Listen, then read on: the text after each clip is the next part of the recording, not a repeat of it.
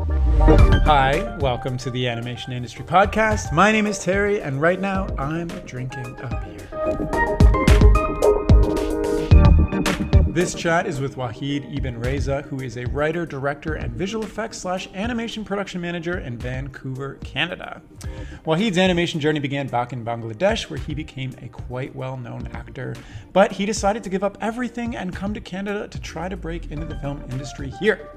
Since then, he's worked on tons of amazing projects like Guardians of the Galaxy, Rick and Morty, Batman vs. Superman, Game of Thrones, Hotel Transylvania 2, and Doctor Strange, just to name a few. And in our chat, he's going to share what starting over in Canada was like so late in his career, as well as some of the unheard of risks he took that led to big career payoffs. So now, let's jump in. Hi, Wahid. How are you doing? I'm doing good. How are you doing, Terry? I'm doing great. So thank you for joining me on such a beautiful day to talk about what you do in your life and your career and everything. Thank you so much for having me, man. It should be fun. Yeah. So I mean, like, I'm interested in your journey, especially because you came from Bangladesh. I'm wondering how can you just share, your story? Where did it start from you? How did you get here? Yeah, absolutely. What's going on? So I have a very interesting background. So I grew up in Bangladesh, and I grew up in a household. My mom was pretty cool. So my mom was a fan of Star Trek. My mom loved Batman. So she introduced me to comic books and sci-fi at a very early stage. And I knew who Captain America was before I understood the concept of America, like as a country. So I would run around in my nana's place with a blue trouser, and I had this bucket cover that was red. And that was my shield. So I'm like Captain America. Hey, you're wearing a Captain America t-shirt. I'm wearing a Cap t-shirt. So I was Captain America for life. So growing up in 80s, I don't think that many people in Bangladesh were exposed to this kind of culture and this kind of stories. I loved Spider-Man. I loved Batman. So that gave me a very unique perspective. Like I grew up with the sensitivity of the Eastern culture, but also the freedom of the Western. That was also built inside me. And then again, I'm the only child of my parents. So they wanted me to go to do engineering school because, if you're brown, you have to be either doctor or engineer or lawyer, or you're a loser. That's pretty much it. Like you have to do one of the three things, or you're just not good. So, and I was a good student. So I get into this engineering school, which is back home. It's not just grades. You actually have to take an exam, and then 1 out of 50 people who takes the exam gets in. It's a very competitive field. So I got into mechanical engineering, which is pretty cool, pretty awesome. And around the same time, I was writing poems. I'm writing for a local satire magazine. So I'm finding this creative outlet, but engineering was not that, like you can be creative engineer, but you have to be very good engineer to be that creative. And I know that I'm not that good. I was like, okay. So then we actually made a short film in the engineering school, and this has never happened before. Everybody went nuts, like, what? They made a film in engineering school? It was like, you're supposed to do math and, like all coursework. And we're like, no, we made a short film. And the reaction that I got from that film made me realize that, hey, this is something that I want to do for the rest of my life. Don't want to be an engineer. I want to work in entertainment. And on that time, I was working as an actor for stage. We had a theater group, again, writing poems, writing lyrics, writing for the satire magazine. It's called Unmad, which is actually inspired from the Mad magazine. It's still going on. So I, after that short film, I still finished my engineering degree, but I didn't pay any attention to the coursework. Like my grades were not that great. I graduated and I told my parents that I want to work as a writer. So you can imagine their thrill. So the people would ask them that, what do your son do? And they're like, oh, he just graduated. So what does he do now? He just graduated. And their jaws would clench every time they would say. And then I got a break working as an actor for literally the biggest writer-director of our country. His name is Humayun Ahmed, and he's like, how would I compare? Like he's like J.K. Rowling's of Bangladesh. Like every household has one of his books at least. So Yeah. he's really huge. And he saw me, he liked me for some reason, and he casted me for like 4 different TV films in like holiday season. So I'm from Bangladesh. It's a Muslim country, and we celebrate Eid, which is like Christmas for Muslim folks.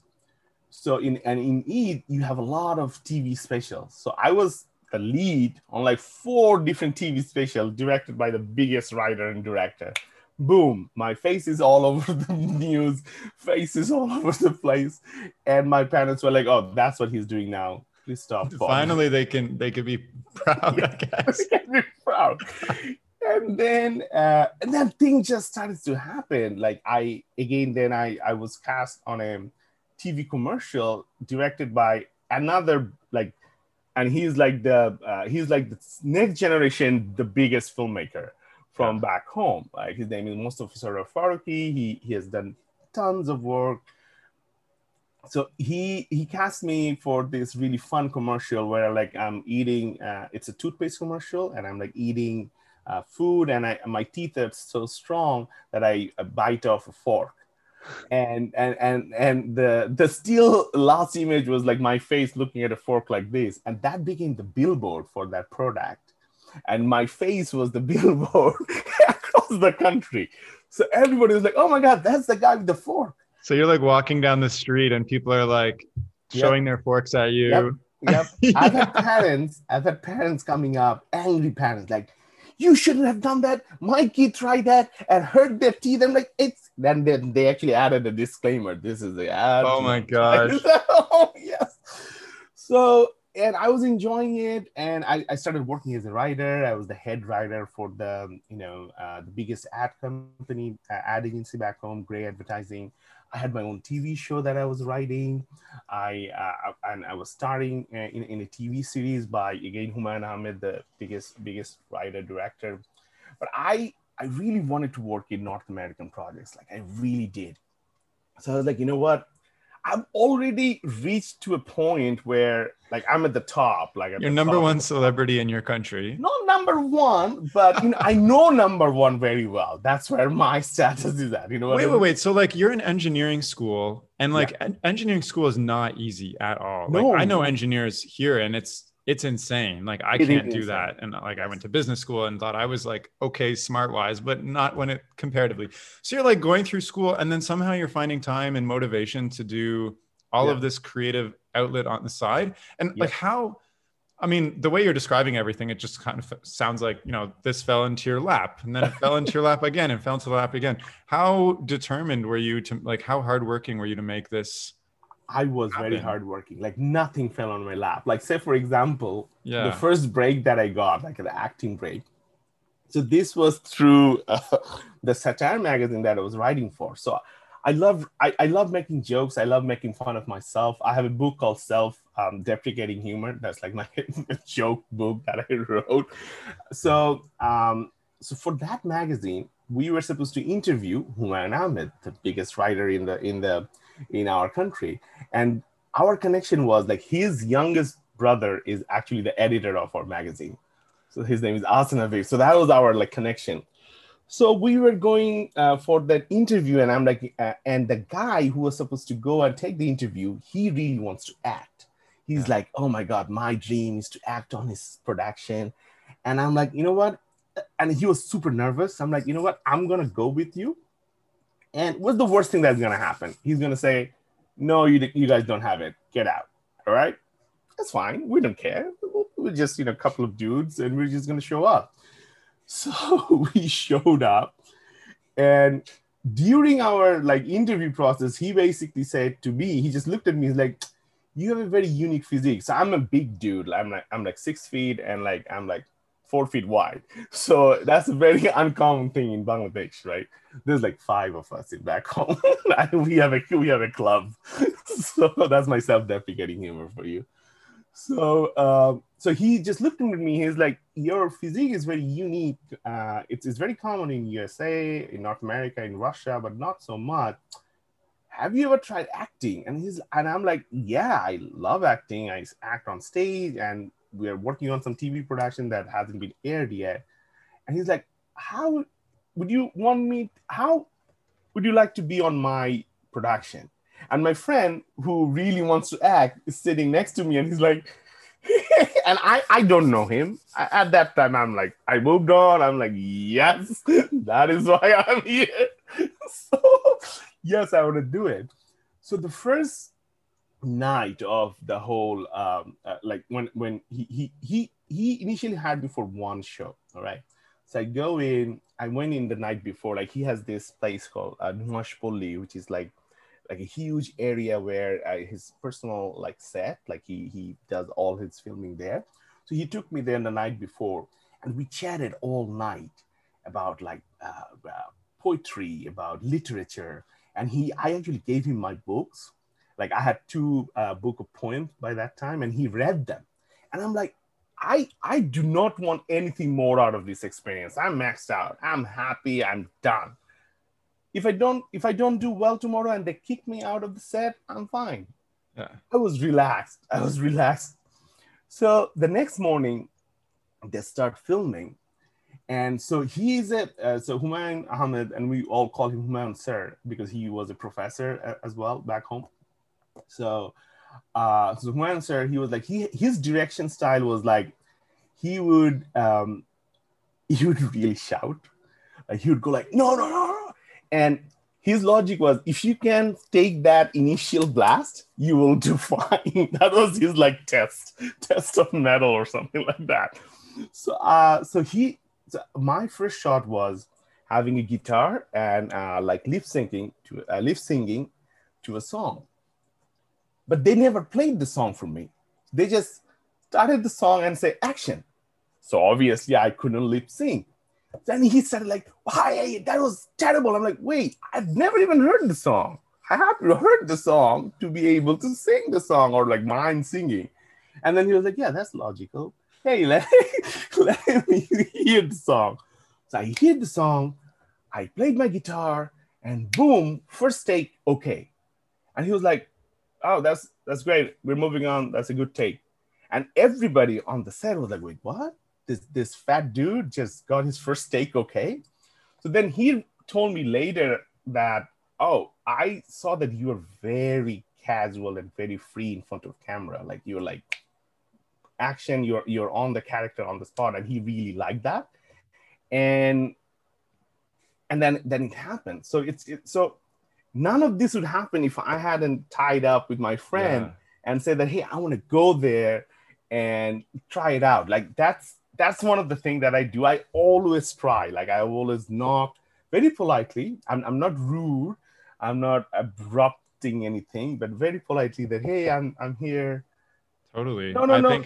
No, there's no room for you now. Okay, I'll come back, and I'll come back again.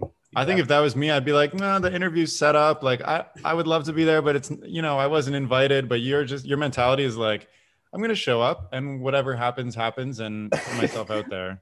I'm like, I'm not pushy, but I'm like very cuddly, like a teddy bear. So I squeeze. So at some point I'll just see you in the room and I'll be like, "Oh, Waheed came here because he squeezed his way and he's not supposed to be here." Yes. But I'll give him the opportunity now because he's here and he seems delightful. Yeah, he seems delightful. But also, I love that you weren't trying to get anything more out of the experience, because like when I do that, I get so anxious and then I'm in my own head and then I'm like tripping up over myself and I'm not giving a good impression. So yeah, totally. Okay, thank you for that story. That was so fun.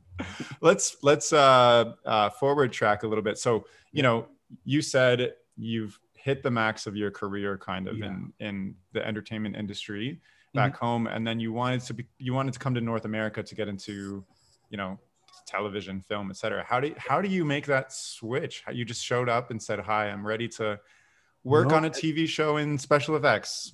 So what happens was, like, I started applying to schools, right? So I wanted to do another degree because I'm a bit traditional in a sense that I'm not a good learner by myself. Like, I cannot learn through like YouTube tutorials. Yeah, I need to be in a structured form and somebody needs to tell me in person. So I started applying for schools.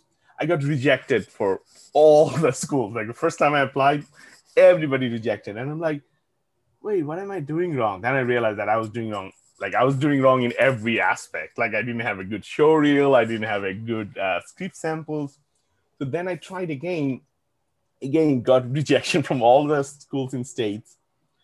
In Canada, again, all the schools got rejected. And I'm working full time, right? So I'm doing that on the side. And if you haven't applied for a university, even if you're an international student, it's very stressful because you have to take language tests. You have to convert your grades that this part of the world will understand. So it's a whole other process. So I'm doing all that. So the third try, again, I always try. Try. That's my thing. On third try, I got into one school in States. The tuition fees were really high. And in Vancouver, I got into UBC. And they were like, oh, you do not have a bachelor in arts, so you can't do master's program in arts. But what you can do a second bachelor in film production, but we'll waive the 50% credit, like the generic credit that you need for a bachelor, like a science credit or something like that, because you already have an engineering degree. I'm like, that sounds like a really good plan. And then I did some research on Vancouver, and I found out they filmed MacGyver and X-Files in Vancouver. I'm like, that's two of my most favorite shows of all time. I have to be there. So I made the call to come to Vancouver because two of my childhood favorite shows were filmed here.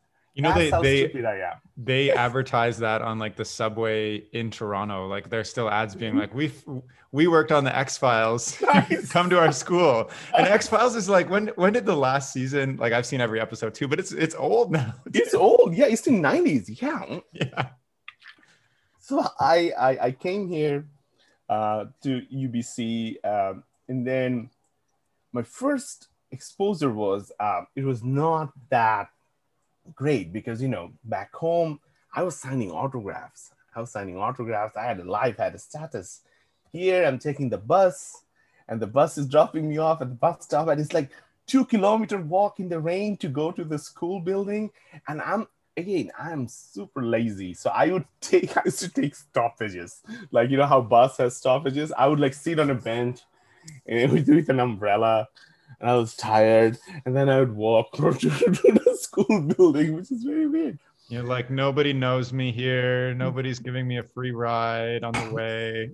Oh my God. It was not the best feeling. And then I think, but your drive. So this is, you know, you said you wanted to write, but this is to get into special effects. No. This is, I got into film production.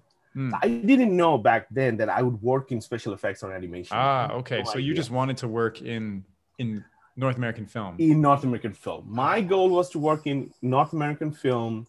So I needed a film production degree. With that degree, what I'm going to do, I didn't know at that time. Okay. I just came in. I think the most fun I've had at school was the creative writing classes because I love writing. But I'll tell you a story, and it's a bit sad story. So my first day at the creative writing class, I loved the lecturers. I went to talk to the professors. Hey, I've had over 10 years experience writing in Bangladesh. And I know that getting a writing job, you need an agent or a manager in North America. And I would love to learn about that process if you could give me some time. And he was like, oh, yeah, sure. I thought you didn't understand my lecture. I'm like, no, I understand your lecture fine. Lecture, no issue with that. So then I realized that, because, you know, I have an accent and I look different, I have to break a lot of ceiling to get to where I want to go. And it's a challenging situation.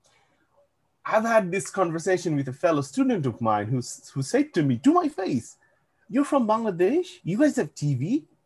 I'm like, what do you mean? Like TV in my bedroom back home? Yeah, I have TV in my bedroom. And he's like, no, like TV in general. I'm like, no, yes, we have TV. What are you talking about? This is 21st century. So I realized that, you know, the North American perception for the rest of the world is not that clear, you know, because it's such a big country, it's such a big area, they're all self-contained. So they don't Google other places that much. That's my understanding. So I realized that this is the barriers that I have to break. I was very fortunate. I actually got highest marks in my creative writing classes, and I took master's level courses, and I got like 90% in both of the courses. My professors actually loved me. I'm still in touch with them. And they're very supportive. They really like my ideas. They like my sense of humor. So I knew that I had it, but to prove it, it's a whole other thing. Oh yeah. After graduation, so I during my tenure as a student at UBC, there was this opportunity that popped up. Again, this will tell you about my ability to politely knocking, and so this is an internship opportunity that came out. It's about it's on NBC Universal show for like 6 months, like summer. I'm like, oh my God, this is why I'm here. So I applied for the program right away. I made a nice resume, sent it out. No response. 2 weeks, 3 weeks, 4 weeks. So I went to the job posting and found out the person who was interviewing. And then I called NBC Universal office to that person. And I'm very politely that, hey, I applied for this program. I haven't heard back. I was just curious, was the progress? And she was like, oh, that's very nice of you to call. We are just evaluating the resume right now. We'll let you know. I'm like, okay, sure. I know that, okay, at least my resume is in there. Yeah. So then when they started interviewing, I was the first person that they interviewed.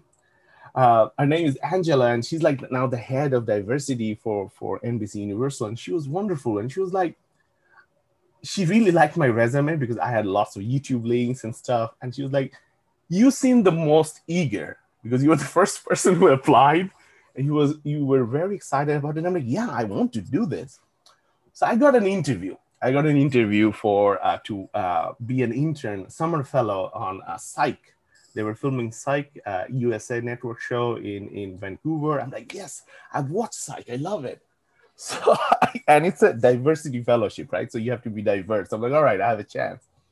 So I go in, and you're competing with your fellow students. I see my friend from Philippines. He's like after me.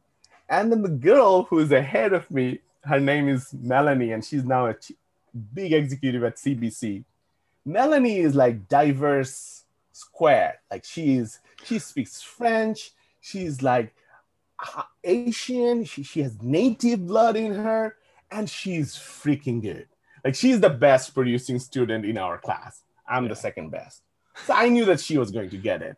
I'm like, oh man, Melanie is here. Why is she here? And I knew instantly that Melanie is going to get it. Yeah. Because by that time, I've had the experience of being on the other side of the interview. Back home, when I was the head writer, I interviewed people. So I knew who was the best candidate. And among the people that they were interviewing, Melanie was the best candidate. I have to be objective. I can't just say that, no, I'm the best. I knew that she was best. So they hired Melanie. They didn't hire me. So I was like, oh, man. So I just sent out an email, again, to the executive that, hey, it didn't go as planned, but thank you so much for the interview. If anything opens up, please keep in mind. And I'm willing to move anywhere to do this fellowship because this is really something that I want to do. Around the same time, Suits, the show that is filming in Toronto, the guy who they hired left. He didn't want it to be a summer fellow.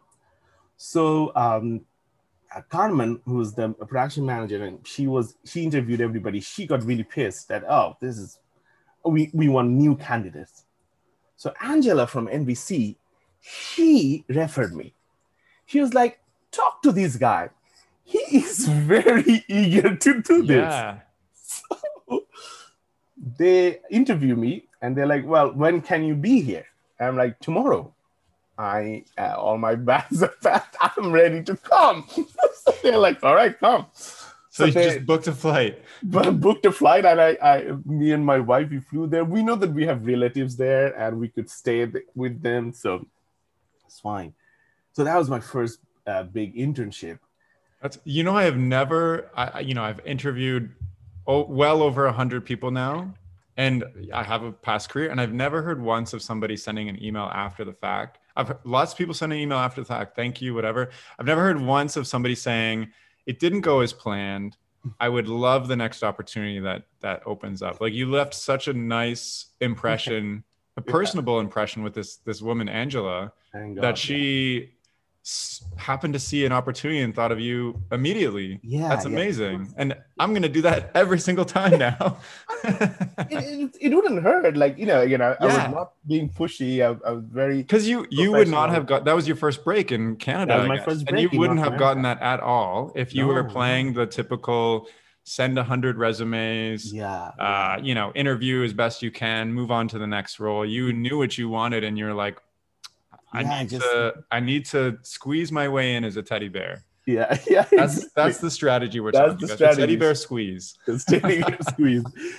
So, and the Suits internship was amazing. So that was really interesting. So they told me, what do you want to do? I'm like, what do normally interns do? Like, well, they normally mostly sit on the reception desk and answer phones. I'm like, well, that's not fun. And then they're like, well, you can do whatever you want to do. I'm like, well, how about I shadow people? Yeah. And they're like, sure. So I shadowed the directors, the first AD, the second AD, the script supervisor. The script supervisor, Daniela, she's really, like, we're friends on Facebook. Like, I love his mom, her mom. Her mom is really funny. She's also based on Toronto. Like, we chat. Hopefully your mom is listening to this. Yeah, hopefully her mom is listening to this. I'm a fan of her. She's hilarious.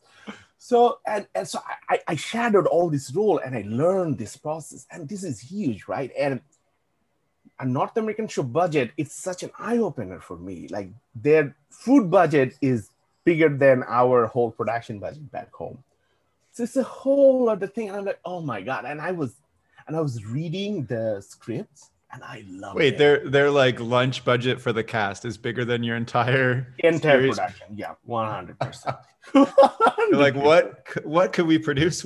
Screw lunch. Let's make another series. Yes. Also, I just wanted to say, like, you had no regard for, well, maybe it doesn't sound like you had regard for kind of finances, because you're living in Vancouver, and an internship doesn't pay amazingly, I'm assuming. And you got on a plane ticket from Vancouver to Toronto is like $350 maybe. I don't know what it was at the time. $350 for just one person. You brought your wife. Like, you're probably paying rent still in Vancouver. So you're like, I'm not going to do the finances, because if I do the finances, I'm not taking it. It will not make sense. It doesn't make sense at all. So you like took probably a big personal cut because this is what you really wanted to do. And were you thinking, like, if I get this break long term, it's going to work out? Or were you just, let's go in the moment and do this? And convince your wife at the same time? Almost 50-50, almost 50-50. I was like, my wife was happy because she gets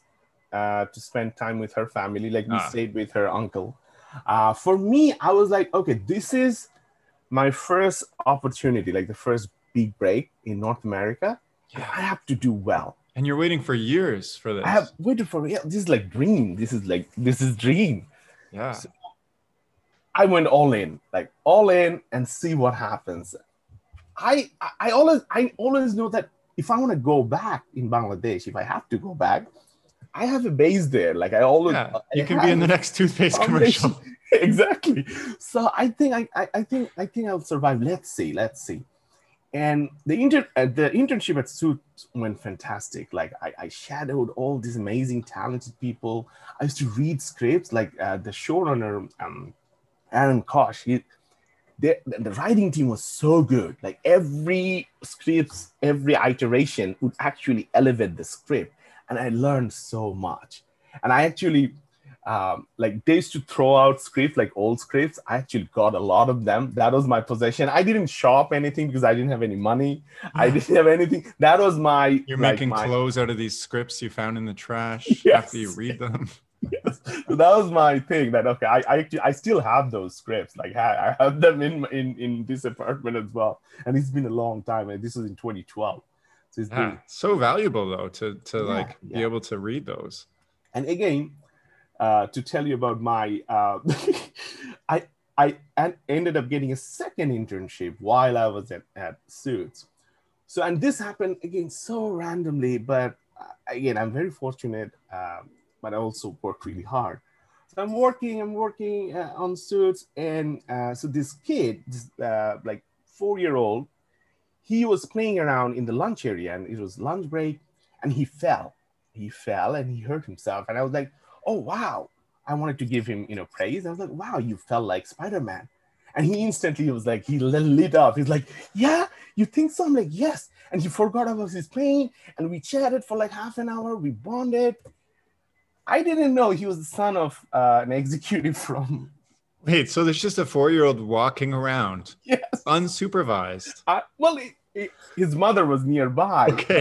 His mother was nearby in the cafe area. But I didn't know who she was. Yeah. But then I found out she was the executive of NBC, and she was like, hey, Suits is going on hiatus. What's your plan?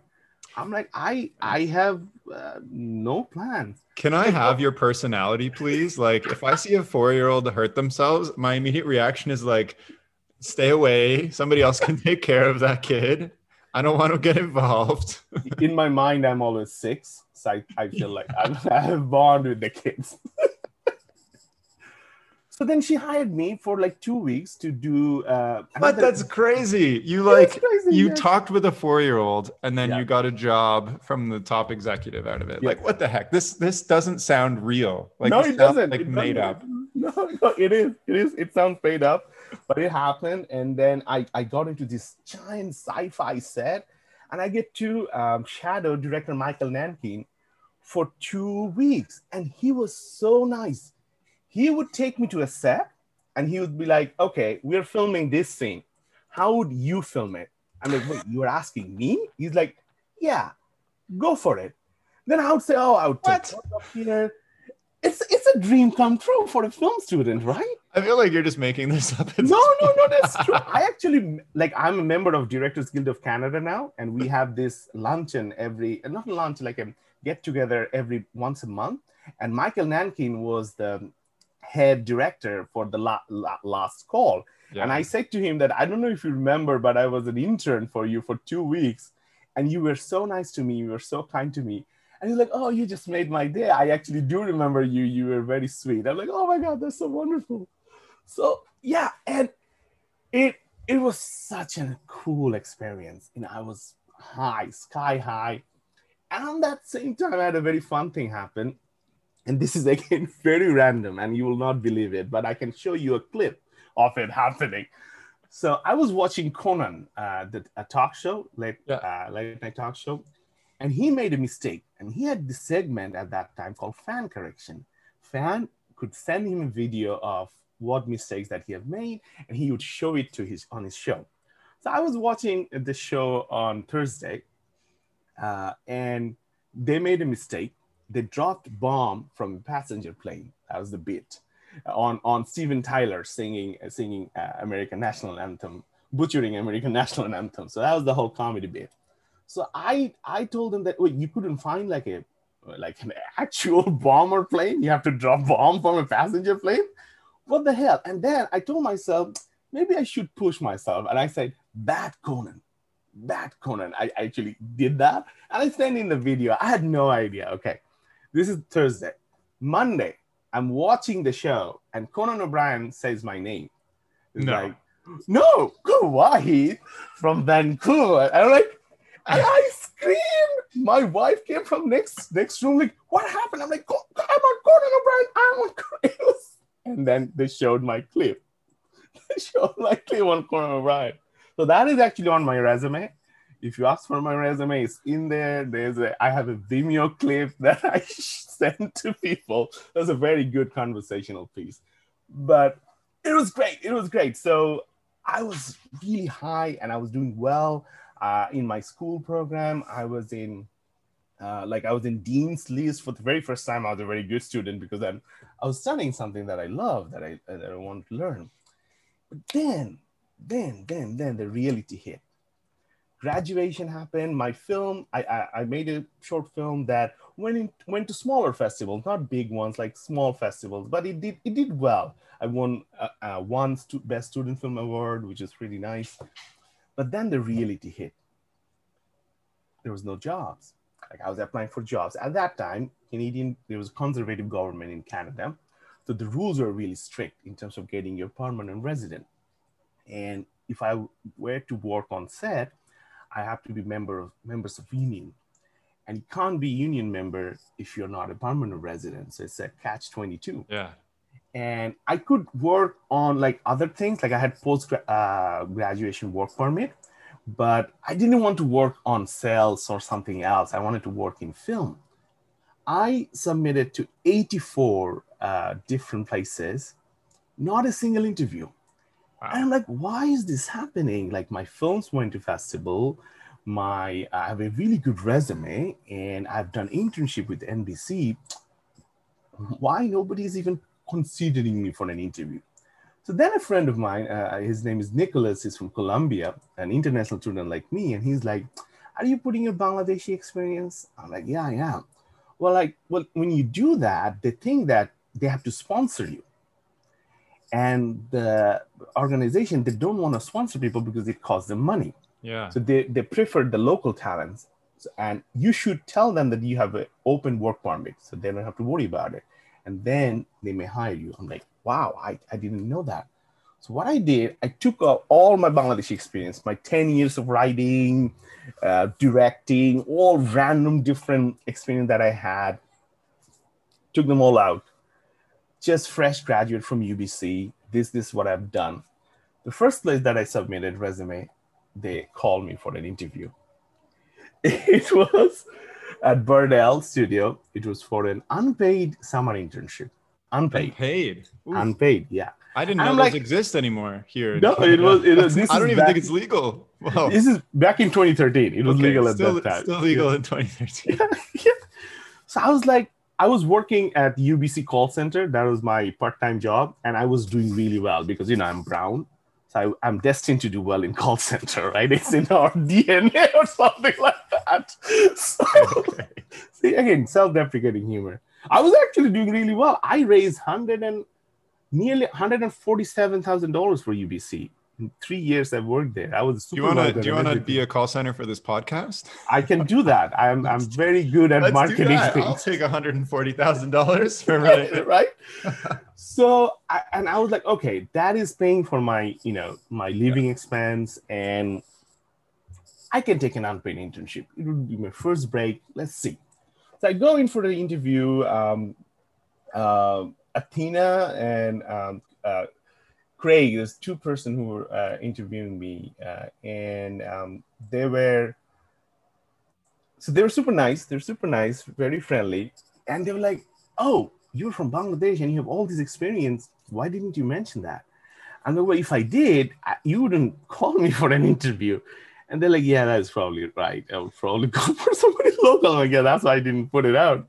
And they're like, oh, you have an engineering degree. And they kept asking me if I pay my taxes. I'm like, yeah, I do pay my taxes. And I'm like, this is for an unpaid internship, bro. What do you need to pay for, taxes? So that you're not paying me anything. The interview happened at 11. I went to my job at UBC. And at 2 p.m., I got a call that they're going to offer me a paid production assistant job at Birdell. So that was my first job, first break in animation. Oh, I should actually thank somebody. My friend Ujo, she was also an international student from South Korea, and she's a producer now. She told me that I should look for visual effects and animation because she was working in visual effects, and she was like, they hire international students because they need people. They don't have enough people. So because of her, I started looking into those studios. I didn't even know. Nice. I didn't even know. So at Birdell, I'm like, oh my God. Birdell has done so many amazing things, like, Sindbad, the movie Prince of Egypt. So I was very excited to go there. And I loved classical 2D animation. I love it. Love it, love it, love it. Like CG is great, but there's something about 2D that speaks to my heart. So I was very excited. And so they hired me for a studio PA. So what are my jobs? You have to sit on the reception, throw out trash, make coffee. The dishwasher was broken, so I had to wash people's dishes. The dishwasher was not working well. So all these things. I'm like, all right, cool. And my manager, she was like, you would it would take you like half a day to do all this. All right, sure. I did them all by like I in 1 hour. Like I started at 9, by 10 everything's done. And she's like, "You're done?" I'm like, "Yeah, man, give me more." And she was like, "Well, I don't have anything else. Let's reach out to the shows if they need help." So they were like, around that time, Bardell was working on a little show called Rick and Morty. Nobody knew what the show was going to be, but we knew it was going to be special because every time we would watch the animatics, we would laugh. Like we would watch same animatics over and over again. It was so well written. So it's a big show and they need help. And they're like, "Oh, okay, what can you do?" So they teach me to like vectorize the background. Like when you do 2D, so it's easier to do the camera moves if you vectorize the outlines. So they taught me how to do that on Toon Boom. I'm like, okay, I can do this. No, it was on Photoshop, I think. Yeah, Photoshop, to open the file, and they showed me how to do it. And I'm like, yeah, sure. And they're like, well, you can probably get it like 10, 20 an hour. I'm like, yeah, I did 40 an hour. And they're like, hey, this guy is good. We can use him. I mean, we can find somebody to make coffee, but we can use him for actual production. But I would still make coffee. I would still clean dishes. I would still throw out trash. I would do all of that. But I started working on the show and they started giving me more and more responsibility. I ended up doing payrolls for the freelancers who were working out of Montreal. I started sending stuff to the outsourcing studio, downloading. I started assigning people on the tracking software. Like I did like coordination job pretty much, like for the entire first season, which was great. And I got my first credit, a North American credit on Rick and Morty as a PA, which was unreal. And I actually chatted with Justin Roiland, which was like the creator of the show, right? And I actually sent him an email, which was insane. I sent him an email about how I think the show can be more efficient. And he was like, dude, they should give you a promotion. This is great.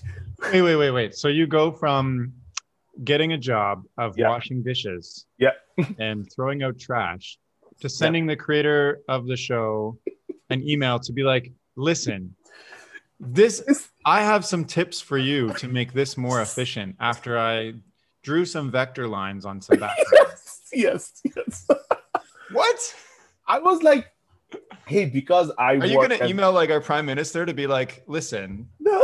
I've been here for a while. Well, if he was into animation, I would probably do that. No, I was like, so what?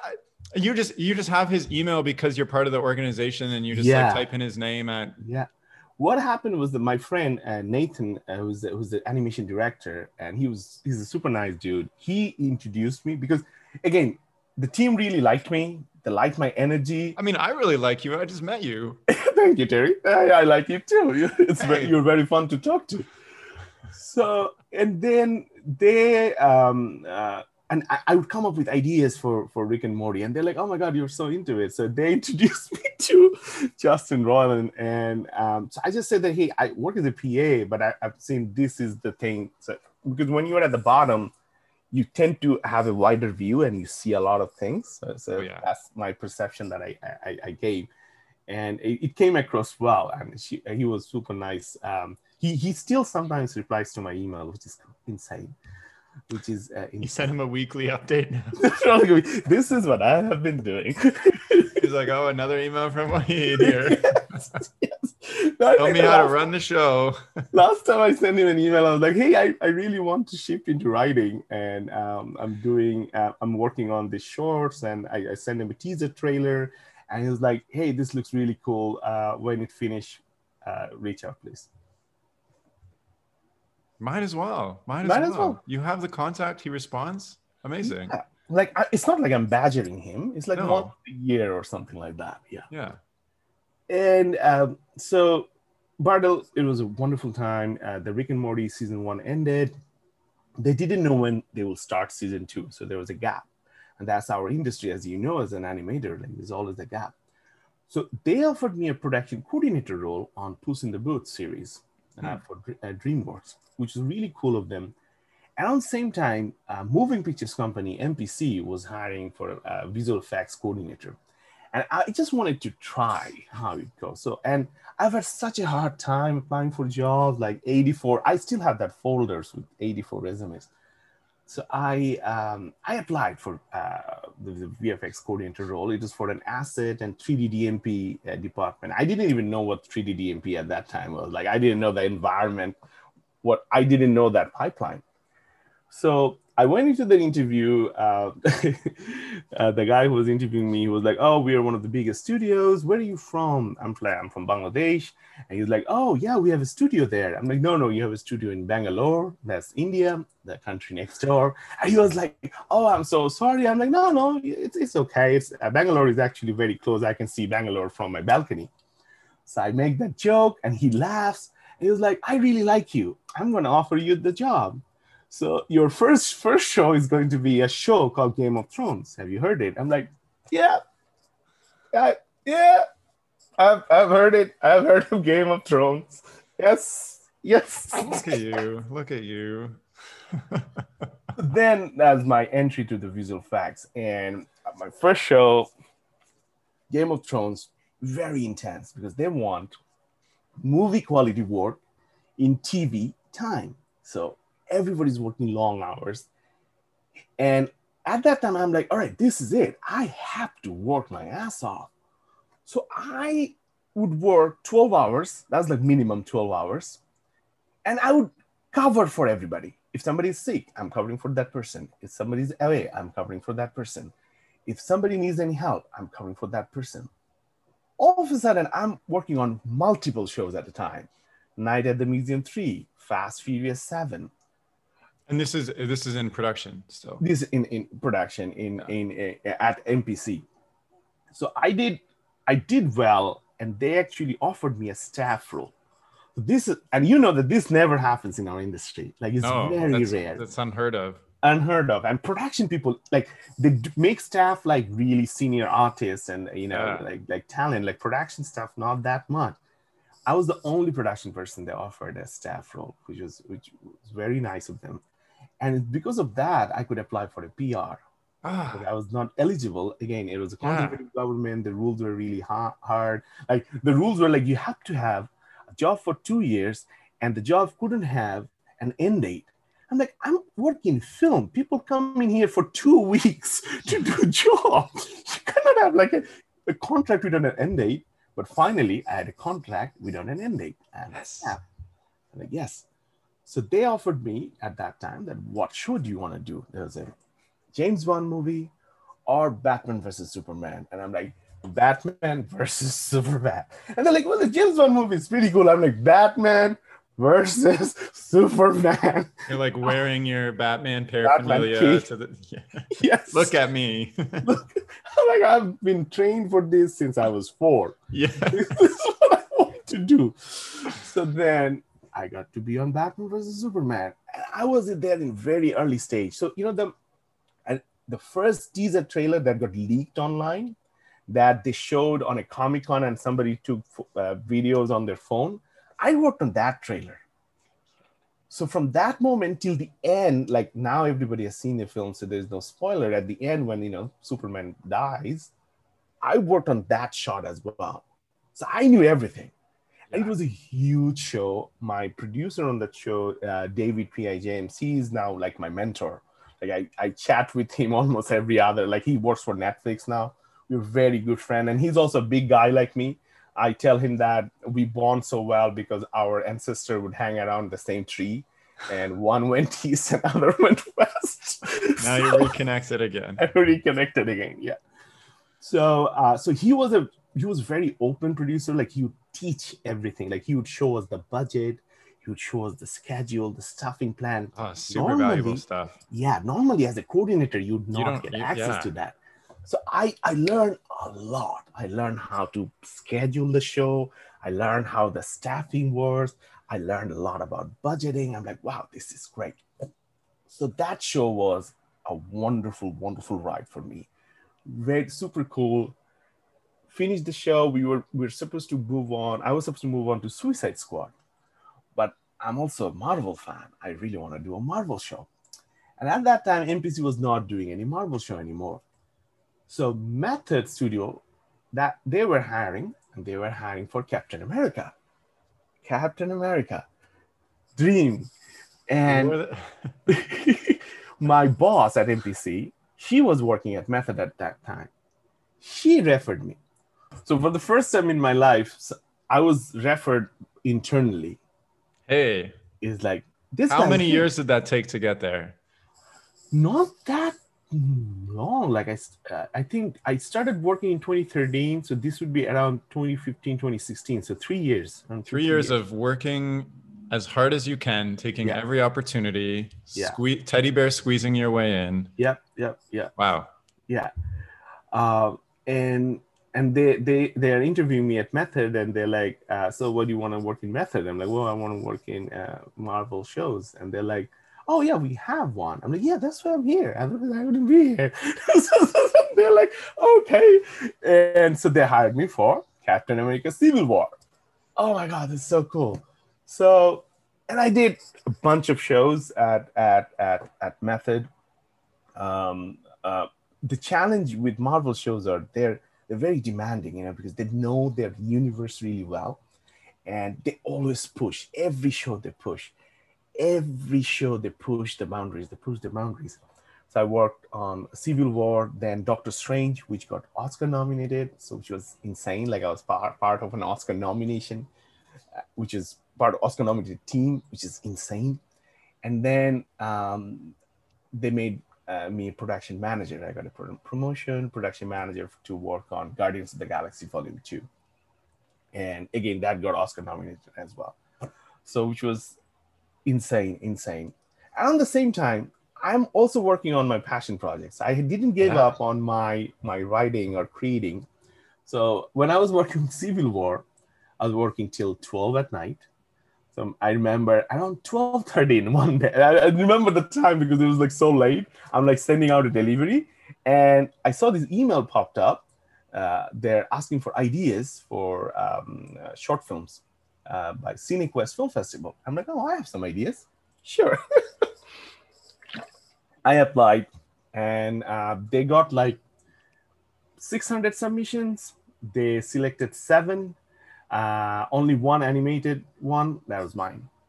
And they're like, oh, we're giving you some money to make an animated short film. What the heck? Congratulations. That's amazing. Yeah. And I'm like, why do you think they picked up yours out of 600? 600. Yeah, that's huge, right?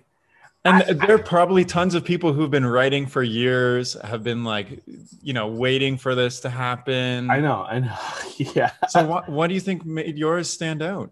I think my idea was really funny. It's called the Paranoid Cat. It's a cat with super paranoid who fights with a Roomba. That's pretty much. Yes, that's pretty much it. Yes. So it's a 2-minute short film. It's 2D. It's very cute, and they were doing this interesting thing. And at that time, Barco Escape. So that was the company that was sponsoring that event. So I don't think they exist anymore. So they're like a 3-screen film viewing experience. So it's not a 3D, but it's like there's like 2 angular screen on the side, and there's a 1 center screen. So you have a wide view. So you are supposed to make the film to fit to that screen. So the way I wrote it, it felt like it would work really well, and then they really liked it, and they're like, oh, we're gonna give you some money. And I'm like, okay, but I'm not an animator. So I have to find animators. So I reached out to my friends from Bardell. I'm like, well, you guys always wanted to work with me, so come and this is your money. Chance. Yeah, I have money. So of all the budget that I've had, I've only kept for myself $200, which is really funny. Like I've kept for the minimum amount because I felt like I should give it to the crew because they're working so hard. So when they asked me to give them budget breakdown, I gave them, I paid this much for the animation supervisor, this much for the guy who did the designs and backgrounds and storyboard, this much for the editor and the music, and I kept $200 for myself plus tons of bragging right because this is my film. So you're basically not paying yourself anything. No, I'm not paying myself. I'm like, it's okay. I have a job. I'm good. They liked that so much, they offered me free hotels for the festival. So I went into the festival for 4 days, free passes, free hotel, like 5-star Marriott hotel. Well, this pays for my my chunk of the thing. It was a wonderful experience, you know. So the short film got made. Yeah, it got made. It got screened at the Scenic West Film Festival in 2016. Can we see it online somewhere now? Yeah, it's on Vimeo. Yeah, it's on Vimeo. Okay, I'll find it out. I'll find it and put it in the description of this podcast. I want to watch it. I didn't know about this. I can send you the links. Yes. Yeah, I'll send you that and the Conan link. Okay. So. Yeah, and I want to see that too. So and then I was like, so that gave me a hope that okay, I can make stuff. I can make stuff that works. So yeah, I've been working in visual effects since at the end of Guardians 2. Unfortunately, my mom passed away. I was very close with her, and you know, and she was such a huge inspiration in my life in terms of like my interest in like comics and everything. So I took it very hard, and I got back. I was not feeling it, you know. I was not feeling it. And this will sound ridiculous. When I got back, I was working on Black Panther, and I was helping out on Avengers: Infinity War, and I was helping out on Godzilla: Kings of Monsters. And, like I was helping on like 5 different shows because they needed people. They were hiring. They needed like those gaps, and Method loved me, and I knew the show, I knew the pipeline, so I was training them, training the new hires. I was like setting up the shows. I was working on 5-6 different projects. Are you sure you're just one person? Like I'm not like you're not triplets or something, right? I know, right? Maybe I have that. Maybe I'm one of those X-Men. You know, I can just multiply. Oh, so I was just not feeling it, and around that time, Genndy Tartakovsky was going to start Hotel Transylvania 3. And I love Genndy. I grew up watching Dexter's Lab. Samurai Jack was my jam, man. So I'm like, I have to meet Genndy. Does he come to Vancouver? Like, oh, he will come to Vancouver. And if you work at Sony, you may get a chance to meet him. I'm like, okay, I want to work for Sony. But, you know, Sony is big. How do I get there? Then I realized I submitted a resume without realizing that 2 of my bosses from Method and MPC now are at Sony. And they're like, hey, this guy is good. We should hire this guy. So you did this on a whim based on you wanting to meet, like, wow. Genndy. Nothing else. So you don't like, because when I'm in a job, I'm like, it's so hard for me to switch and do something else. Like I put so much thought into it. Like I was in school and I'm working right now, but it took me months to make that decision. I talked to so many people, like, but it sounds like you're like, I want to do something. I just go for it. It doesn't matter that I'm working 5 jobs right now. I'm going to apply to Sony because I want to meet this guy. I take chances. Yeah. I mean, Genndy, like for me, it was like meeting Hanna-Barbera. Yeah. You know, it was that big. Yeah. So I applied. So and it was, oh no. I'm not kidding. Yeah. 4 hours, 3 different shows. There was a show for a Warner Brothers musical comedy. There was Spider-Verse. That was very difficult to say no to Spider-Verse because it's Spider-Verse, it's Spider-Man, it's going to be amazing. And then Hotel Transylvania 3. And I'm like, I want to meet Genndy. Out of this experience, all I want to do is meet Genndy and watch a cartoon because I was really sad and depressed about my mom. And I told myself on my worst day, I'd be looking at cartoon. How bad could it be? So then they offered me the job. I took a job as an associate production manager at SPI, Sony Pictures Imageworks. By the way, that's my daughter crying in the back. It was really funny. Our producer, Carrie, she was asking everybody, she visited from LA. She was asking everybody why you took this job. And I was like, oh, I took this job to meet Genndy. And she was like, you're kidding. I'm like, no, this is serious. Like it was on my cover letter. So yeah. The cover letter just said, the only reason I'm applying is to meet Genndy. Yes. Just Forget about all the things, your wonderful things that you do. I don't at care Sony. about your culture or what your No. company does. I just No. know you're working with this guy. So So I'm taking notes on a client call, and with the with the director's call, and they're in LA, and Carrie just went from to LA from Vancouver, and Carrie was like, "Hey," and Gendy at the end of the call asked Carrie, "How was your trip?" And she was like, "Oh, I had a wonderful time, and I've met some lovely people. Hey, I want to introduce you to somebody. He took this job because he wants to meet you." And I'm like taking notes. So I took that note as well. Like, he wants me to. I'm like, wait, what is she talking about? And they're like, yeah, can you turn on the lights? Hey, why he turn on the lights? So because we're reviewing cinema, right? The theater. I turn on the lights, and Carrie's like, oh, that's Wahid. He's our APM and one of our APMs, and he took this job because he wants to meet you. And Gendy's like, wait, what? And I'm like, yeah, I grew up in Bangladesh, and I grew up watching your cartoons, so you make our childhood a wonderful one. So thank you. I wanted to just say that to you. And he was like, wait, what? And I'm like, yeah, like, it's, for me, it's like meeting Hannah Verma. oh my gosh. Yes, it's insane. So then he actually a friend of mine, one of the coordinators in LA, Brandon, he did something nice, and he actually, I'll show you this poster. So that's a poster of Hotel Transylvania 3, and I have an autograph from Mr. Gendy Tartakovsky on it. Amazing. So yeah. Most people I talk to, because I have this question for you, and I feel like you kind of answered it sublimely through what you've said.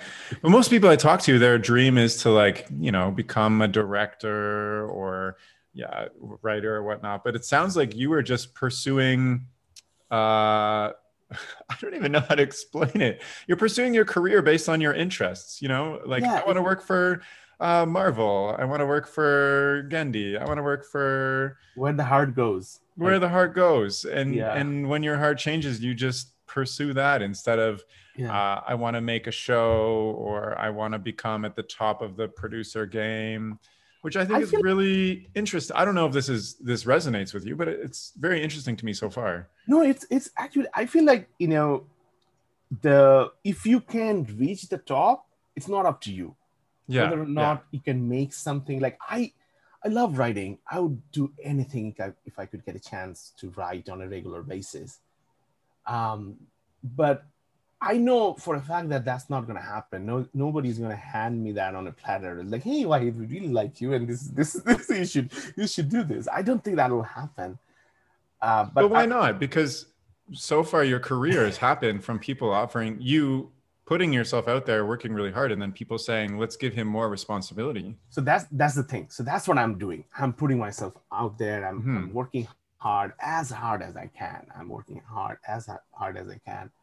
And without taking on the pressure that, you know, I want to be at the top, I want to be the producer, I want to be showrunner, writer. No, I'm very realistic in terms of my, like, I always give this example. Like, when you are sending a spaceship to Mars, you just don't, like, make a spaceship and send it over to Mars.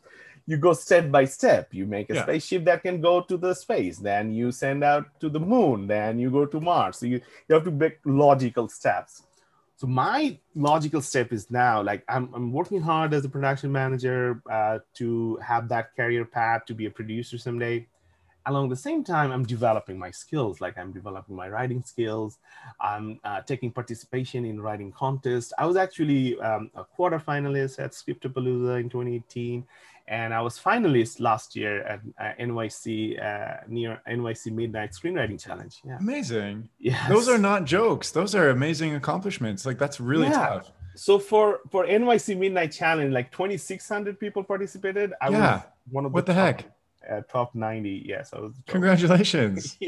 So your mentality is like, I'm not going to put all my eggs in one basket. I have something good going on with my production career, but I'm going to take starting with baby steps to get bigger and bigger and gain the confidence and writing skills to become a writer. Because I wanted to ask you, because I know that you want to become a writer. You've said that multiple times. I wanted to ask you what specifically what is your strategy? But it sounds like your strategy is to gain momentum until you get an opportunity, an internship, and a contract. To some extent, like because I'm Yeah. working in the industry, I have a good network now. So I Oh, know a for lot sure. of people.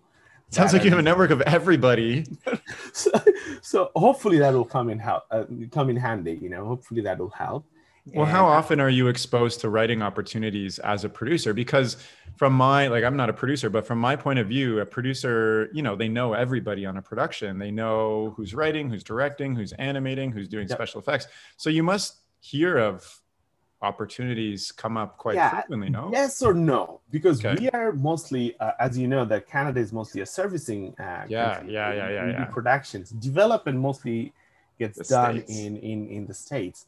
But now a lot of Canadian companies are making content, and especially in animation. So that's why I'm writing a lot of animation. And I don't know why, but animation ideas are just pouring out of me at this moment. That's what I'm writing. So my first big break was when I actually sold my script to National Film Board of Canada, which was, again, unreal. And this happened again because of my squeezy teddy bear attitude. Yeah. So I'm working on an animated short film called Surviving 71. It is based on the liberation war of Bangladesh, and not many people actually knows about it. But it's one of the worst genocide in the history of mankind. 3 million people died. Over 10 million people took refuge. It was worst refugee crisis in one of the worst refugee crises in the history of mankind. But nobody knows about it. It's the untold story of an unknown war. This happened in 1971. So I'm making a short film, and part of the short film is also based on my father's own story. Like, he was a freedom fighter who fought the war. Oh, wow. He got caught. He was blindfolded, hand tied to his back on a moving train. And this is what they were doing. The Pakistani army, we were fighting against Pakistan. They were shooting people and kicking them off moving train because they don't want to bury people. You know, it's too much work. It's better this way.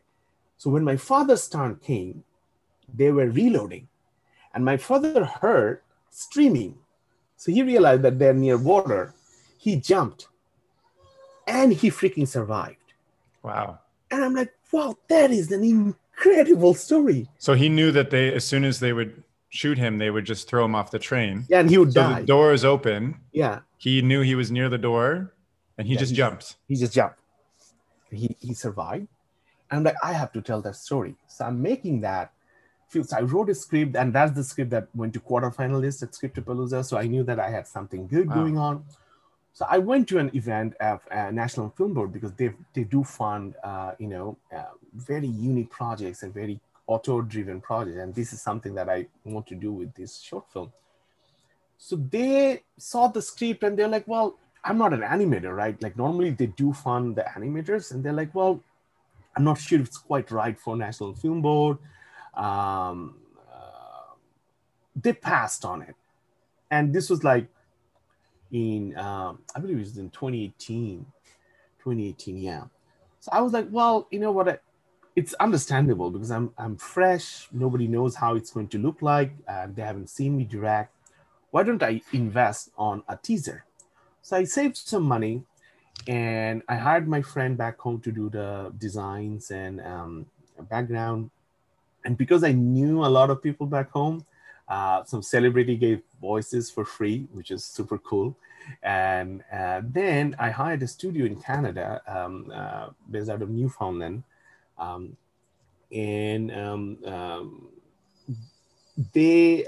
Curtis, who's the owner of the studio, he really liked the script. And he's like, oh my God, we don't get the chance to do stuff this intense. This is really cool. And I want to be part of it. And they gave me a very reduced rate, reduced rate, and they were very kind. And I invested on a 1.5 minute long teaser. So I made the teaser, I put it out on YouTube. So how do you pitch something like that? Like, hey, random studio in Newfoundland, I have some money and I want to create a teaser to pitch to the National Film Board of Canada? So It's kind of like that. What I did was like I first watched a lot of animated short films online. Yeah. I watched a lot of animated short films and I saw the studios that worked on it. Hmm. And I was like, okay, these are the studios, their work I really like. Yeah. Their work is in line of what I envision for my project.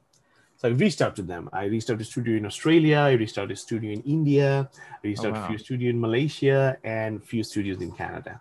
So what do you, so I'm just curious about this process because like, you know, not a lot of people do it. So what do you say? You just send an email to their contact and say, hi, my name is Wahid.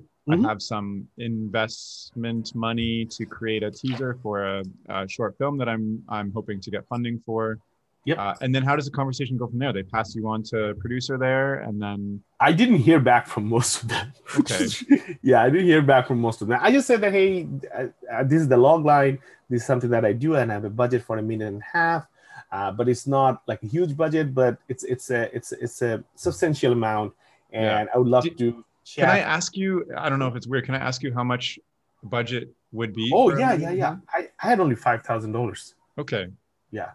So it's not. So it's pretty accessible for like I'm just thinking myself or other people listening who want to create like a teaser for. Because there's like, I don't know, from the people I've talked to and myself, there's such a mental barrier to say, I have this idea for something. How do I get it started myself? But you know, you were like, $5,000 is not, it's a lot of money, but it's not a lot of money at the same time. And if you want to invest in something, that sounds very accessible. Yeah, I mean, I was like, it's not. If it was 10 grand, I would not be able to afford that on my own. But 5 grand, I could, you know. And why not? I always say that if you don't believe in yourself, if you don't take chances on yourself, why would anybody else take chances on you? Right. Who's going to give you that money if you're not going to they'll put it to something else. Yeah, it's so easy, and there's so many other venues now. So I took this shot, and so I sent out emails to everybody. Not many studios actually responded. Some Indian studios responded, but their rates were really high. But the Canadian studio, I have a really bad thing with names. Like I keep forgetting that. And would you mind if I can't remember the name of the studio? That is insane. I love their work. I can remember Curtis's name, who is our who did the animation, like the owner of the show. But so I'm checking on our website. Oh yeah, no, take a Stellar Board. Yeah, Stellar Board is the company. Okay. They're actually after COVID, they're not working as much as they wanted to. So Stellar Board, they responded, and they were very passionate about it, and that's why what I did, and this is a good tip, I think, that I only reached out to the companies that worked on short films, because most of the big studios, they work on big stuff, TV shows, feature films. They will not give you time to work on your passion project. But if you have smaller studios who work on commercial or make trailer or this, proof of concept videos, they may take you seriously and they actually may invest on it. And I needed somebody like a creative partner who would invest on the vision. Because it's a very passionate project. And Stellar Board and Curtis, they were wonderful. Like I said, they gave me a very reduced rate, and we were able to make it. And I put it out on YouTube organically. I had no subscribers, almost 0 subscriber on my YouTube channel. It's youtube.com/WIR Films. Overnight, I got like 4,000 subscribers. What? Yes. And my video. That's insane. Yeah. And my video got like, I think now it's around 130,000 views. What? Yeah. I'm trying to find it on your, I found your white plus fork video, which is assuming. That's the fork video. Yes. Oh my gosh. So then when I made the teaser, I knew that I did something that I was proud of. I knew that's something that I was happy, and I knew that's something that reached what I wanted to show, at least. Like I was confident. So then the next year, another NFB event, I showed that to them. Hey, do you have 2 minutes? That was my pitch. Do you have 2 minutes? And they're like, yeah, we have exactly 2 minutes. I'm like, all right, this is the teaser trailer on my phone. And they're like, It's a minute 45. It's a minute 45. We have 15 seconds for you to say yes. Yes. And they're like, oh, this looks really cool. Why don't you come by to our office? I'm like, sure. So I came by, we chatted, and Terry, my producer, her name is also Terry, and Shirley, she's another producer, and they both interviewed me. And they're like, I would love to read the script. So when they read the script, they're like, oh, this reads like a pilot episode of a series, or like a first act, or like part of first act of a feature film. And I'm like, you know what? That was my plan, to make the Surviving 71 like a short that I'm going to pitch it for like a feature or series. And they caught it right away because they're so senior producers. They're like, yeah, we see through you. That was your plan, you sneaky devil. And they're like, well, and it's also like, this is, we need, like, the NAB tends to fund projects that are inherently Canadian. Like, no, it has to be Canadian. Do you have anything else? Yeah. I submitted 3 other scripts. They passed on it. Like, do you have anything else? 1 second. I just watched your trailer without sound, but okay. The story comes across immediately, and it's exactly how you told it. It's quite. I guess I'll include it so I don't spoil anything. I took some creative lips. Yeah, if you're listening to this, check out the trailer or the teaser. I've included the link in the description of this, so give it a watch. Thank you. So then I had this idea about 3 animals going to see the Last Glacier. So that was my pitch. That it's called Last Glacier. It's a wolf, a wolverine, and a beaver going to see. That's very Canadian. Very Canadian. As Canadian as you can get. Yeah, maybe put a moose in there and a goose. Exactly, a moose in the background just walking. And they're eating maple syrup. Yes. With poutine. So with poutine, yeah. So they like the idea. But my first draft, the script I was not entirely sure how I would take, like, when I was adding, like, I had like 2 different drafts, complete different style. I written them in different ways. So I wasn't sure that they would like any of it. Actually, I was confident that they would pass on it. So they asked me for a meeting. I'm like, all right, this is going to be a polite no. It's okay. And I'm like planning that what I'm going to do next. So I went in. They asked you for a meeting. They're not going to say no. I mean, you don't know. Okay. I mean, I'm already anticipating where this story is going myself. So I went in and they're like, oh, we are going to option this script from you. I'm like, that's my first script in North America.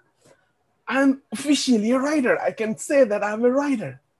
That is huge. Amazing. Yeah. So, and that was great. And then they gave me amazing notes, really, really helpful notes. And I like the fact that for myself, I was able to address those notes. Like every draft that they saw, it wasn't like, oh no, this didn't work. Like I was able to, like, when you are a new writer, you have to be able to take notes from the story editor, or the head writer or the showrunner. So I was glad that, okay, I knew that I could do it, but I didn't have anything to prove, but that was my proof that, okay, I could do it. And so how National Film Board works, and if any Canadian filmmakers or, animators out there who want to submit, I think they take submissions all year around. So it's not like a deadline driven anything. They're very author centric. Like they really focus on, they really support if you're creative, if you have a vision. And I had a very clear vision of the show. Like I knew how it should look, I knew how it should end, and I knew how I was going to tell the story. I think that's what they liked about it. Like along with the story and the character itself, my clear vision helped. So National Film Board, they have 3 stages. The first stage is investigation. When they like a story, they will option the script and they will polish it to a draft that is ready for the next phase, which is the development phase. At the development phase, they give you some funding. That this is some money. You do artwork and you do animatics and you prepare a package. And that's what they submit to the production phase. That's the last phase, where if they like the package, they'll give you funding for the entire short film. So my script, they really liked the final draft, and we submitted and we got into the development phase, and they gave me some money to make the designs. And again, I knew how the designs were going to look like. I knew how I'm going to tell the animatic. So I really pushed it. I almost made like a rough layout style, animatic. Like it was not just drawing. I had like 3D sets and whatnot, because it was going to be a CG film, and I really pushed it. I was at that time I was working at Atomic, and they helped me to make it as well. So they came on board, which was really nice of them. And then so that got the development phase. They really like it. So now I made the whole package together, and now they're actually having a meeting next week for the production.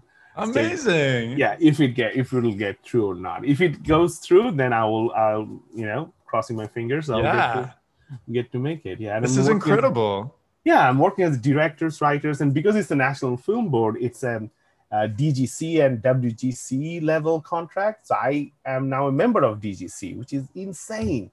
And I am actually going to be a member of Writers Guild as well. That's crazy. This is going so well. This is going well so far. Yes. So, provided this gets made, how do you see this impacting how you pursue your writing career? Because I feel like maybe that's a next step for you, or like, how do you, what's your plan? I think if you look at the history of NFB, there are a few creators who went on creating their own shows, and they've been successful. Definitely, yeah. So what I want to build on this is now a proof of something, that how I can improve on a script and how I can take it to the production ready. And I'm one of those writers who, because I've worked in animation for such a long time, I know the pipeline really well. Totally, yeah. So I know how it's made. So if somebody tells me that, hey, I need an episode to be told in 2 locations, you don't have any new characters, no prop, no issue, done. I can do it. Yeah. Know how to do it.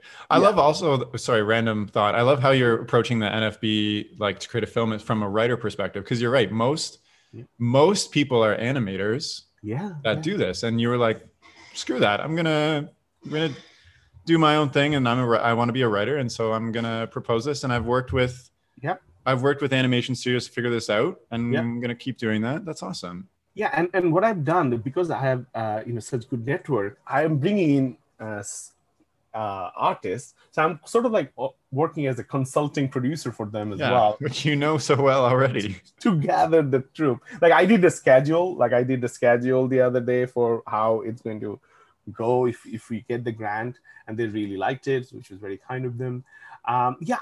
For me at this point, if this short film gets made, hopefully, knock on the wood, and if it does well in the festivals, and if the audience likes it, hopefully that will open up some windows that, this is a creator who created this does well in these festivals, we can get them for other shows. So you, with these opportunities, are you hoping to start applying for writing opportunities and use this as your resume?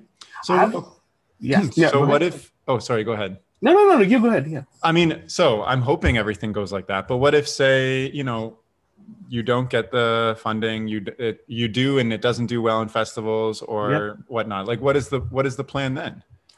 Well, I'm still working on Surviving 71. So that's another short film that is coming up. So that's like, I got some funding from home. So I made some progress. I'm still slowly building that. If the NFB short is not that successful, it will be heartbroken. But the thing is that it will still be a short film that you have to show. Yeah. As you know, in animation, it's very difficult to make animation. Oh, yeah. You cannot just sit and idle. People think that now it's computer. You just click on a button and it's made. That's what people think. That's what people think. That, you just do it, one button, animate. Meanwhile, you're working 12-hour days for years to get 1 minute done. I think that they pictured that the computer has a button called animate, and you just press on the button and computer does everything. No, it doesn't. So at least I will have, and by this time, so I have the Paranoid Cat, that's the 2D film, the NFB film, the CG film, And I have Surviving 71, where, based on the trailer, you see it's a completely different action type, very Right. epic. But So let me ask you this, you started this career as Yeah. as the intern. If we like dial back, Yeah. you didn't have any of that experience, but you Nope. were still applying, putting yourself out there. What's stopping you from applying and putting yourself out there as a writer now, when you do have 10 Exactly. years experience Yep. from your previous life? You do have these short films, you have won Yep. finalists, quarterfinalists, all this. You have the best resume possible for an entry level I have writer, a and good even more resume. than an entry level writer. So Yeah. what's stopping you? No, it's not stopping me. So it's the thing about getting a writing job is like, it's very rarely you'll see being posted. Yeah. So you're already applying to those postings. Oh yeah. Okay. Okay. I didn't know that. No. I am applying, but the writers gets hired by the shows, usually the showrunners or the producers or the network that the writers that they've worked with before. They have a writer they like. Yeah. So it's very rare. Very rarely you'll see that, oh, we're hiring writers for this show. It's almost zero. What is happening to me, to be honest, I was almost giving up. I was like, I'm doing good as a production manager. Maybe I should just give up on my dream of becoming a writer, because it's frustrating. You applied for something and you don't get it. You get depressed. So hard, and you're like, oh, I'm such a loser. Why isn't the world opening up to me? I'm trying so hard. Exactly. It's very it's sad. It's sad. It gets really sad at times. And I was like, maybe I should just give up, and, I can focus on my work more and I'll be happy. I will not have this extra pressure. And then what I do, I always take chances, and I say, okay, before giving up, before hanging up my boots, I want to try one last time, one last season of magic and see what happens. What's the worst thing that can happen? Yeah. So the first step was that NFB, and I sold the script. I'm like, I sold the script. And then the second thing was, out of LinkedIn, I met this director, Bahab, and he's a very, very visionary director, and I loved his stuff. And I was talking to him that, hey, if you need any writers, please let me know. I was like reaching out to random people. I'm still reaching out to random people that, hey, if you need a writer, here I am. so, and he was like, well, I don't need a writer myself, but I have an agent who represent underrepresented writers, like BIPOC writers. And I'm like, sure, will they read my materials? Because they don't read your materials unless you are referred by a person, like somebody that they know. Yeah, because they get bombarded by like hundreds. Yes. They can't. Yes. Yeah. So Real Life Pictures is based out of Toronto, and Kulvinder, who's the owner, and she's the agent, and they read my materials, and they saw the teaser trailer, they saw the packages, some of the things that I was working on, and they're like, we like you, we want to represent you. And I should tell, by this time I had a shopping agreement with the studio, Kickstart Entertainment in Vancouver. And that also happened in a 2-minute experience. It was like, I went to a networking event and they were talking about all this thing that they're going to do. Many, executives, like, these are the writers that we're looking for. So I reached out to this executive, Heather. She's the head of Kickstart. And I was like, hey, do you have 2 minutes? And she's like, yeah, I have 2 minutes, but exactly 2 minutes. And I'm like, all right, that's all I need. So I showed her the Paranoid Cat. It's a 2-minute long film. And I'm like, oh, this is so cute. Do you want to develop that? I'm like, no, I wanted to show you that I can make stuff, but I have some other ideas that I want to pitch. And they're like, yeah, sure, pitch it. So I pitched it to them, and they liked one ideas, and they signed a shopping agreement with me. And I was like, okay, this is it, man. Hollywood, here I come. I'm the creator of a show. And they brought in Shane Morris, who is one of the story writer for the Frozen, to write a treatment on an idea that I came up with. And I'm like, this is big. But like many things happens in Hollywood, some similar shows started popping up. Yeah. And the executive who brought the writers in, he left the company, and the writer had other commitments, so he left. So my contract fell through. So again, that was part of the depression. It was like, it will not work out. So but at least you have all that experience and know that yes. you can push yourself and get somewhere. And I love that. Again, you have 2 minutes. Nobody's going to say no. Yeah. And you're just like, here you go. Here you go, video. I feel like you should maybe give up more often, because I should. And that's when good things happen. That's when good things. Okay, after we're done this call, give up on everything. Give up on everything. And I'll see you at the Oscars next year. Yeah. I for so the real life pictures, Kulvinder, they were like, yeah, we would like to represent you. I'm like, oh wow, this is it. I have an agent. Now here's the thing. They're really good. Kulvinder and Charan Preet, who's the junior agent there, they're really good at giving notes. So I'm showing them stuff and they're giving notes left and right. And I'm like, oh my God, I'm so bad at this. I should give up. This is not. I was like nervous, but I knew that I had it in me. But I just had to get it out somehow. Yeah. And I was chatting with a lot of writers. I have some amazing writers who were very kind to me. I don't know why. Mark Palmer, who's the showrunner of Hello Ninja, he gave me notes on my scripts. And like, who does that? Brandon Sawyer, he was the showrunner on Boss Baby. He would give me notes, and I'm like, who does that, right? They were very kind people. So that helped to shape things. And now I cannot officially say a lot of stuff, but a lot of the writing things are in the horizon. Like they're like very close. I can taste them. Like I signed a few papers. That's amazing. Well, I guess we'll have to have a follow-up chat after you can reveal, so you can share all the juicy details. This is great. I love your journey. It's just like thank you putting yourself out there in whatever way you can, working really hard, and then giving up. yes. Like I get knocked out, but I get up again. What would you say makes like through everything you've done? What would you say is the thing that makes your journey so successful? I guess like what is that underlying thing that has pushed you to pursue these crazy paths? Because you know, like working 12-hour days and jumping jobs and all this stuff. Like, what is that thing for you? I think I'm very tenacious. One thing about me, I'm very tenacious. I'm at it. I'm at it, and I'm not pushy. I'm not. I hope not. I'm not overreaching, but I'm reaching for the stars, but I also know that I have to take realistic steps. Yeah, like it's not gonna happen where like I'm just standing by the. I thought it was going to happen that I would stand by the side of the road and an executive would drive by. He's like, "Hey man, I was looking for just somebody just like you." It's not gonna happen. That is not gonna happen. This is not 70s or 80s anymore. So I have to take realistic steps. I have to develop myself, and it's a constant journey. Like I feel like, and I think you'll agree that. You have to be very honest about yourself. If you think in your mind that, oh, I'm great, then I'm sorry, you'll be very stagnant in a very short time. Oh yeah. I fall into that trap too, because like, I don't know, I feel like I'm at I've already had a career and kind of know what I'm doing. And when I start to think like that, then it's not good. People get a bad impression. I don't take the risks and opportunities that I should, because it's just so. I like that you said that, and I need to remind myself of that too.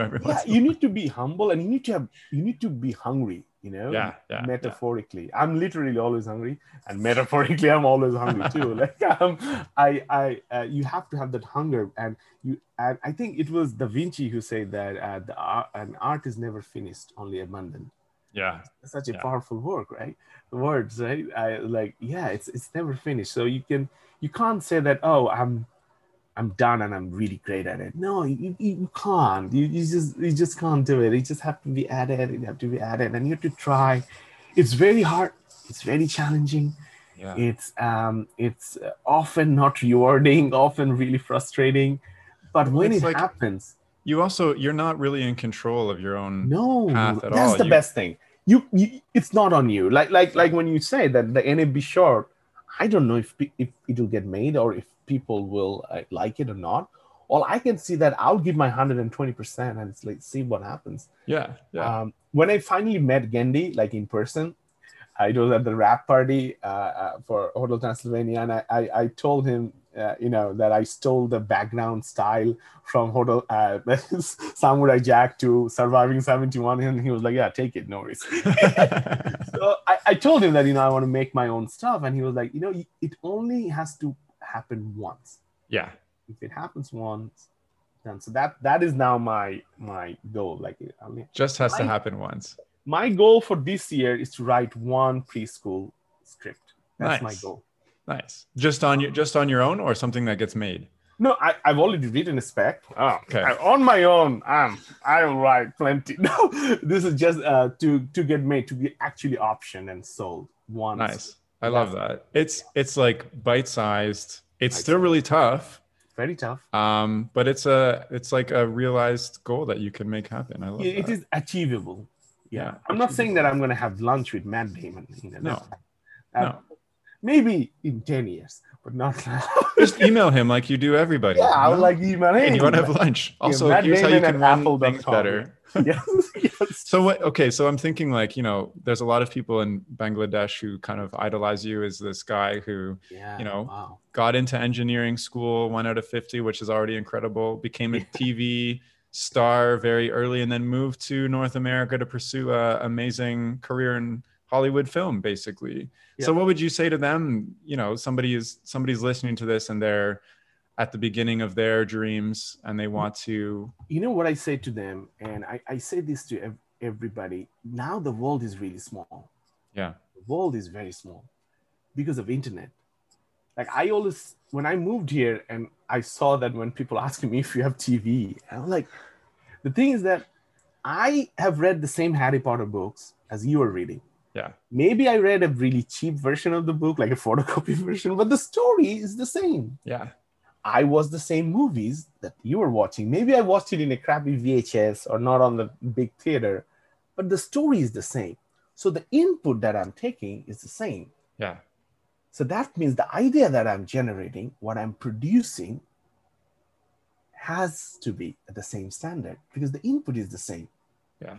And I think mine will have a different perspective because I've seen so many other things that unfortunately a lot of the people here haven't. Yeah, that's very true. That gives me a very unique taste, a very unique color, a very unique tone to the work that I'm doing. Which I feel so desperately needed, especially these days. Nowadays, yeah. Yeah. So I feel like the world is very small. So you shouldn't, just because you're in Bangladesh, you shouldn't feel like, oh no, my ideas, my stories doesn't matter. No, take participant, take chances in the global competitions. You may never know. Yeah. Submit your film to festivals, submit your scripts to competitions. You just don't know. How would you know if you never try, right?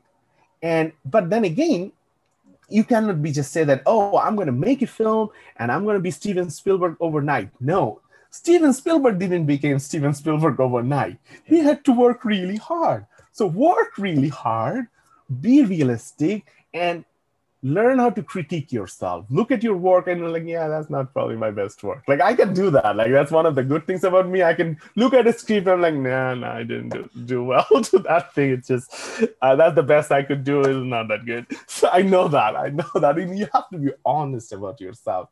If you're honest, that comes across in the work that you do. No matter what work you do. It doesn't matter if it's production work, doesn't matter if it's a writing or directing work. So be honest, be truthful, be objective, and be passionate about it, and keep at it. It's a long journey. It's a very, very eventful journey, but it's also a really fun journey to enjoy if you really enjoy it. Oh, for sure. Well, and you seem like such a happy guy. I am. I try to be. You just said a lot, and I want to try to, I guess, sum it up just so I have it myself. But sure.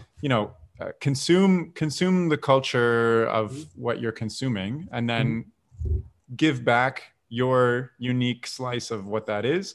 But in order to do that, you have to put yourself out there, see what opportunities exist, and then work really, really hard to put yourself in that and make some sort of an impact, I guess.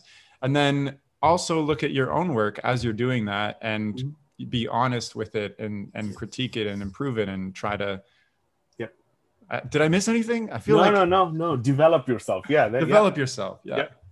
Amazing. No, this is great. This is great. Thank you. We've been chatting. I mean, I had so many questions to ask you, but I don't even care about them just because I've just enjoyed listening to your journey. And I love that you included so many personal stories of how I realize that now that I'm heading towards 40, I can't stop talking. I just no. And my father is a politician and my mom was a lawyer. So I was genetically designed to talk to people. Genetically designed to talk. Yes. Well, you talk well. You talk very well. I'm wondering, is there anything you wanted to talk about now that we're kind of wrapping up? We talked about your beginnings, your middle, where you want to go, how you're making that happen.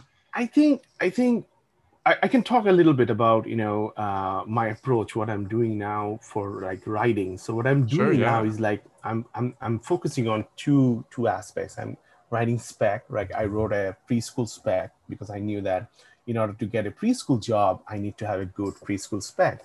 So I wrote that.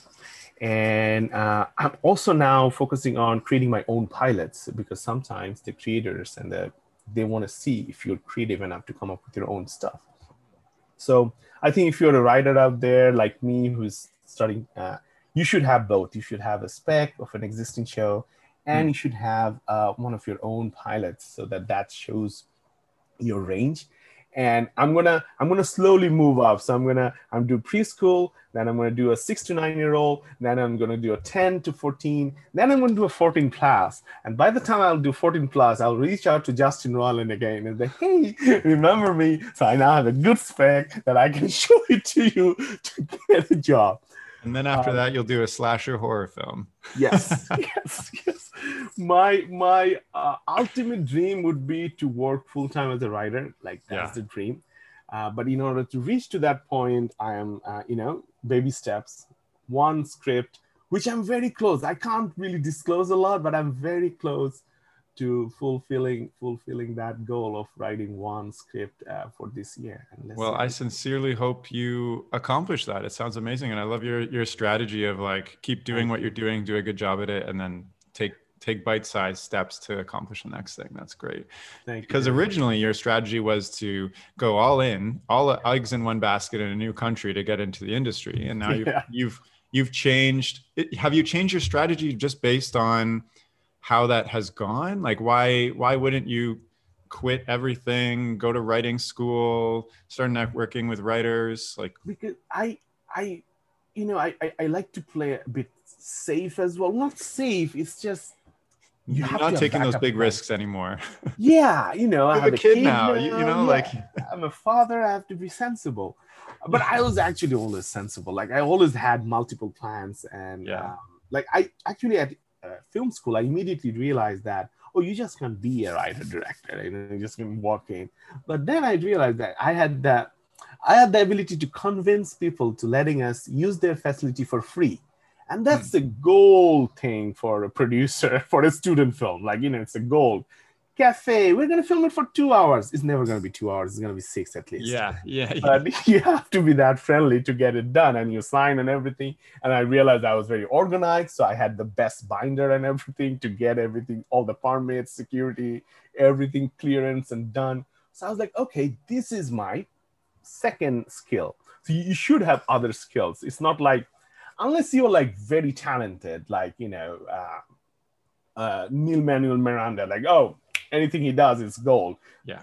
I'm not that good. I know that. So I have to be very realistic. So you also have knowledge of who you are and what you're really good at. Yeah. Yes. So in terms of pursuing the writing, that makes sense because like maybe when you took the big jump, you knew in your heart that you were this person that in production, but now you're like, I have multiple skills and I'm going to play them out as they develop. Yeah. And that makes sense. I feel like writing, especially in this part of the world, is such a niche area to get in. You don't get much chance. And it doesn't really matter if you just say that, I have lots of good ideas. People may have ideas, but can you actually execute them? Can you actually make them reality? Can you actually bring them to pages? And can people read it? It's a long way from having just one really cool thought. Oh, for sure. Yeah. Yeah. So I am constantly developing myself, constantly telling myself that my dream of, like creating your own show, having your own show is like having a superpower. It's like, somebody would bite me, something would bite me, and I would be that superhero. Like I would be the Bumblebee man or something like that. But that's so rare. But what you can do, you can also develop skills where you can actually call in Batman and say that, hey, I'm Alfred, and you should take that route. Yeah. Because that's a possibility. Like there's a chance that you can be Alfred, and then slowly you can be Robin. You can just push the Robin out slowly from inside, from Alfred to Robin journey. I don't know how, but yeah. So you have to be realistic. You have to be realistic to reach your crazy dream. The crazy dream would be to have your own show on Netflix, have your own show on Disney Plus. But in order to get there, you have to have some writing credit. In order to have some writing credit, you have to have good writing samples. You have to know good people, work really hard, and hopefully somebody will read those samples. They will like it. They'll see that it's a right fit for their show, and then they'll pick you. That's it. I sincerely hope that happens to you. Thank you. To fulfill your dreams. Is there anything else you wanted to share? No, thank you so much, Terry, for having me. And you have so many amazing guests on your show. I was like blown away when we talked on LinkedIn. But I had a lovely time chatting with you. I feel like I know you, which is really weird. I feel like I know you, and we chatted for hours. So let's chat again, and maybe I'll make it to BC, and when you make it to Toronto, let's grab a coffee once COVID is over. Yes, once the COVID is over, we will. I actually have my second dose coming up next. I had mine already. So nice. Congratulations. Yeah. So this is good. It feels good, right? It feels I'm so happy. Oh my gosh. So happy when it happened. God, yeah. I just had it this last weekend. So still got to wait a couple of weeks, but step by step, things are opening up and I'm really excited. But Wahid, thank you so much for coming on the chat. It's been an absolute pleasure to hear your journey and to connect. And I'm really happy we chatted. Thank you, Terry. Thank you. Yeah, let me know when it's up, and I'll share it on my social media platform and everything. Of course. And if you're listening and you want to, get in touch or watch Wahid's work, I've already mentioned a couple of times that in the description of the chat, there's going to be some links to his YouTube channel. So make sure you check those out. And thank you so much for listening. And that's all for now. Okay, bye. Awesome.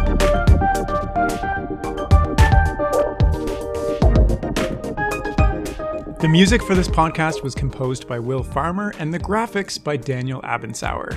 I encourage you to look them up if you enjoyed their work.